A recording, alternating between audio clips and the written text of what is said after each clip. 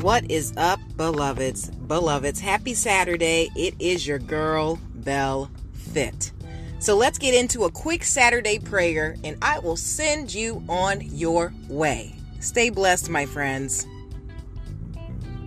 Heavenly Father, we pray that you will continue to bless us, that we may be a blessing to others. Keep us strong, that we may help the weak and rejected. Keep us uplifted, that we may have words of encouragement for others. Bless those who are lost with direction. Grant them discernment so they can find their way. Comfort those who are misjudged and misunderstood. Heal the contrite spirit and the abused. Help us to be a light of hope in the darkness.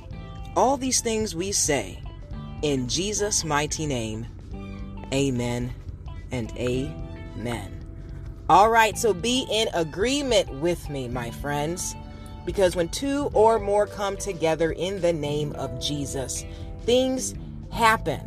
There is no distance in the spirit. So as I'm reciting these things, you are joining your spirits to be in agreement with me. We are a conduit of change in God's kingdom. Keep speaking that thing and living your dream. I love you so very much.